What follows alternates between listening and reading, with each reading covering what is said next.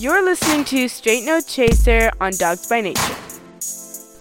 The game was hard. It was a hard-fought game. We knew that it was going to be a physical game. That's a very good football team, I think. I think that was a great team win. That was all about the team. Wasn't pretty at times, wasn't perfect. I think offensively, we didn't put our defense in a great spot very often in that second half.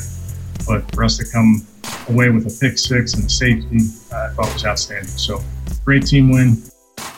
Now, here's your host, my dad, Thelonious7. My Dogs by Nature family, I hope this transmission finds you well. My name is Thelonious7, and you're listening to Straight No Chaser on Dogs by Nature Radio. It's Victory Monday for your Cleveland Browns as they take down the intruders from the Hoosier State by a count of 32-23 to move to 4-1 on the season and set up an early season bout for first place in the AFC North against the catch-up drinkers of Northeast West Virginia. Well, no one knows what the future holds. So as we bask in this unfamiliar air, we've reached out to a voice from Cleveland's past. And today we're joined in the Straight No Chaser studios by a man who came to notoriety as a longtime caller to Cleveland Sports Talk Radio. His name is Hiram Boyd, and it's truly an honor to welcome him to Dogs by Nature Radio. Hey, this is Hiram, here to talk Browns with my man at Dogs by Nature. Hiram, it's great to hear from you. Thanks for taking the time to share with us here on Dogs by Nature Radio. And for the record, Hiram can be found at Hiram Boyd on Twitter. So let's talk football. What did you think about the Stefanski and Barry hire at the beginning of this season? And was winning for the Browns as simple as having the right coaching? I like what Kevin Stefanski has done to this point. I understand just about everything that he's trying to do. I think the first thing he did when he got here was he installed some discipline into the team by getting coaches that, he liked and was familiar with, and getting players that wanted to do what he wanted them to do. I think this was important because last year we simply didn't see that under the Freddie Kitchens / John Dorsey era. Just didn't have any discipline. After 2 games, they had, 26 penalties, and after 5 games, the Browns right now have 27 penalties. That's a huge difference. It cost them in terms of yardage. It cost them in terms of player development. It cost them in so many ways that it put the team in a bad position. The Andrew Berry and Stefanski thing, it would have worked last year if you recall. That's who majority of the front office wanted last year. But you had a stubborn general manager who wanted his quote-unquote his guy in place. And soon we found out that his guy wasn't the answer. The problem with last year was that you had this general manager who, quite frankly, was all about himself from day one. And I don't want to, dig up the past or dig up into personal situations, but from the time he got here, he was all about himself. And if you dig it up more, you would see that he was let go in Kansas City because he was all about himself. But now we have a general manager and a head coach who, to this point, seem like they're on the same page. Period. I mean, we could see that in the draft, even though there was some disagreement over Wills over Wirfs. Some people wanted Wirfs, some people wanted Wills. The general manager made the call and everybody lived with it. But so far, this head coach is doing exactly what I personally thought he would do, and maybe exceeding my expectations a little bit too. Stefanski was my guy from the beginning, and he has been better than I thought he would be to this point. It's something that you know when you see it. Some people can develop this over time, but I think he walked into the door with a culture-changing attention to detail, coupled with a Nick Chubb-like trait where he doesn't care who gets the credit. I think there's something special, truly special, brewing in Berea. Speaking of Nick Chubb, though, how bad do you think the team missed Nick Chubb in this Sunday's victory over the Colts? How much do you think the team misses Chubb going into week 6? Browns still miss Nick Chubb quite a bit because, you have one of the premier backs along with another premier back. You're going to wreak havoc on an opposing defense, especially late in ball games. So to keep those fresh guys and a guy like Dearness Johnson and Hilliard coming on in consistently, teams have to not only honor the running game, but it also opens up the play action, bootleg action that Baker likes to do also. So they miss Nick Chubb. And like I said, having those fresh legs late in ball games is invaluable. And it helps rest the defense that needs a lot of rest at times too.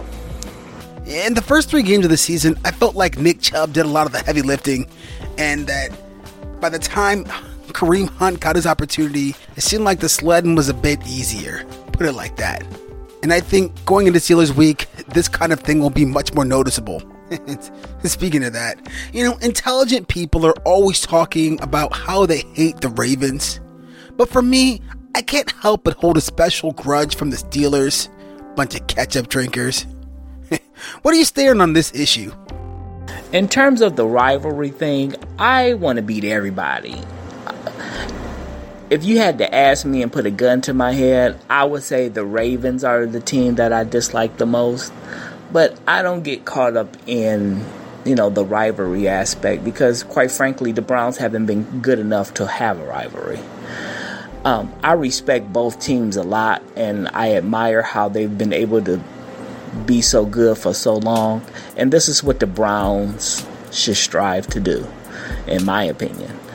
Stop talking about a rivalry because you haven't been good enough and try to be like them instead of being jealous of them because they've been so good for so long. And it appears to me that we could have that with the cap flexibility, some really good players coming up for free agency though. But if they draft well and keep replenishing the team like it appears that they're capable of doing, we will have our prolonged success and then be able to call it a rivalry. Hiram, you're right. I know you are, technically. But for me, the heart hates who it hates. It does. And even if there's not a technical, back and forth in terms of the wins and losses, I'm still going to feel the same about the area up north of Toledo. Just the same. So getting back to the real football, what do you think about Joe Woods' defense? How do you think the defense has performed overall, and do you think they might improve over the course of this year? My biggest issue with the team is this. There seems to be a lot of miscommunication in the back seven. It is getting better, but it still seems to be some miscommunication in the back seven on where guys are supposed to line up and what they're supposed to be doing at the snap of the ball and even pre-snap. I know Andrew Sendejo is getting killed by the fans and the media in this city, but some of the things are not his fault. Some guys are blowing assignments. The assignment that in the first half of yesterday's game, he had 2 guys coming at him, and he had to choose one. So he chose one, and the quarterback threw it to the guy that was wide open. I don't know how you can blame Andrew Sendejo on that. The person ultimately who has to answer to that is the defensive coordinator.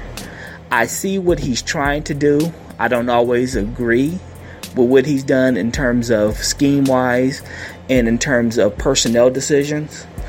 I think the problem is that with the shortened off season, we could have seen that the communication problems were going to be an issue. Period. Going forward, I think the Browns need incredible help on the defensive line. I did not agree with letting Chad Thomas go. I'll say that. Keeping Porter Gustin. I think, and here's my reasoning. I think Chad Thomas is a good left defensive end who would allow Miles to stay on the right side, on the weak side of the on the weak side of the defense, on the defense, to go up against the left tackle and stay over there exclusively. The problem with Porter Gustin in this situation is that he's a terrible run defender, and he's not a good enough pass rusher to warrant that roster spot. The other guy, Joe Jackson, I don't know why the hell he's on the team anyway. He hasn't shown anything. The linebackers haven't been as bad as I thought they. Well, I didn't think they would be bad. I thought there would be some hiccups because of the shortened off season. Going forward, also, I would start to transition Sheldrick Redwine in for Sendejo because he's a true center field free safety that they desperately need. Yeah, completely on board with you about Sheldrick Redwine. And you make a lot of other points about the defensive line that I hadn't really considered. The thing that was surprising to me, though, is the way that you've defended the linebackers. And I actually think I agree with you about that. I thought that was going to be a much bigger disaster coming into this year. And as I watched Taki and Malcolm Smith make plays, I'm like, maybe it's not as bad as we all thought it was going to be coming into this. Well, at 4-1, do you think this team has reached its ceiling? And in your eyes, do they have any chance on the road in that game next Sunday in Northeast West Virginia? The way I see the Browns right now, to me, their ceiling is about a 11-5, 12-14, 12-4 team going forward. I think this offense is going to score points on whomever, period. Now, the thing is that how consistent are they going to be in executing their game plan? We don't know. But the talent is there to be a very, very explosive team. And the thing that I like the most is, unlike Kansas City and unlike some other teams, they depend on their running game. So if their passing game isn't on par for that particular game, they can rest the defense and score points all at the same time. So this is a very big benefit of having a strong running game. I know PFF doesn't, likes running games. They just don't like playing running backs. But running the football, especially in the cold weather, when games count the most, and being able to play off of your play action is going to be vital to me, and is a better option than just throwing the ball 40 and 50 times and scoring a whole bunch of points. Because, like I said, when your offense is not clicking, you get the double whammy of not scoring and killing your defense all at the same time. Other than that, I see the Browns going forward versus the Steelers. I see them being able to do some of the same things that they were able to do against the Colts. I wish Baker was a little bit more accurate in terms of missing high at times. And the one interception was a no-no. But the other interception, he got hit just when he was throwing the ball, and I won't put that on him. The thing that's different from the Pittsburgh defense and the Indianapolis defense is Pittsburgh is a little bit more, or quite a bit more, they play a lot more games and, a lot more games up front than what Indianapolis does. But in terms of run blitzing, both teams run blitz like hell. But you can crush them on the back end if you get enough time and you play action fake well enough. This is going to be interesting. Jedrick Wills really struggled yesterday, and he's going against another really good ball player in Bud Dupree. So this is going to be interesting. Right, I already can't wait for the next game. Well, our guest is Hiram Boyd, longtime caller to Cleveland Sports Talk Radio since before the days of Twitter. He can be found nowadays at Hiram Boyd on Twitter. So Hiram, before you get going, do you have any parting thoughts for us at Dogs by Nature Radio? Other than that, I like where they're going. I like the front office. I think the front office could do, and the coaching staff could do a little bit better job of putting better personnel on the team and using the personnel better than what they have, a little bit better. Like I said, Sheldrick Redwine should be starting. Sendejo should be playing, and they need to do a better job of solidifying that defensive line, in my opinion, because there are guys out there. Other than that, I like what I'm seeing going forward, and let's see what happens. Talk to you later. Bye-bye. Wow, Hiram, really a blast from the past to hear you here on Dogs by Nature Radio. Thanks for joining us in the Straight No Chaser studios.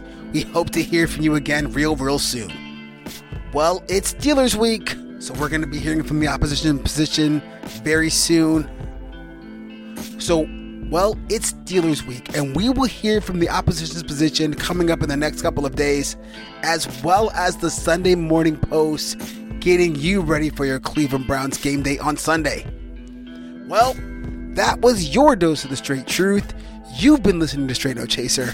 I am your host, Thelonious7, on Dogs by Nature Radio. Take care and go Browns.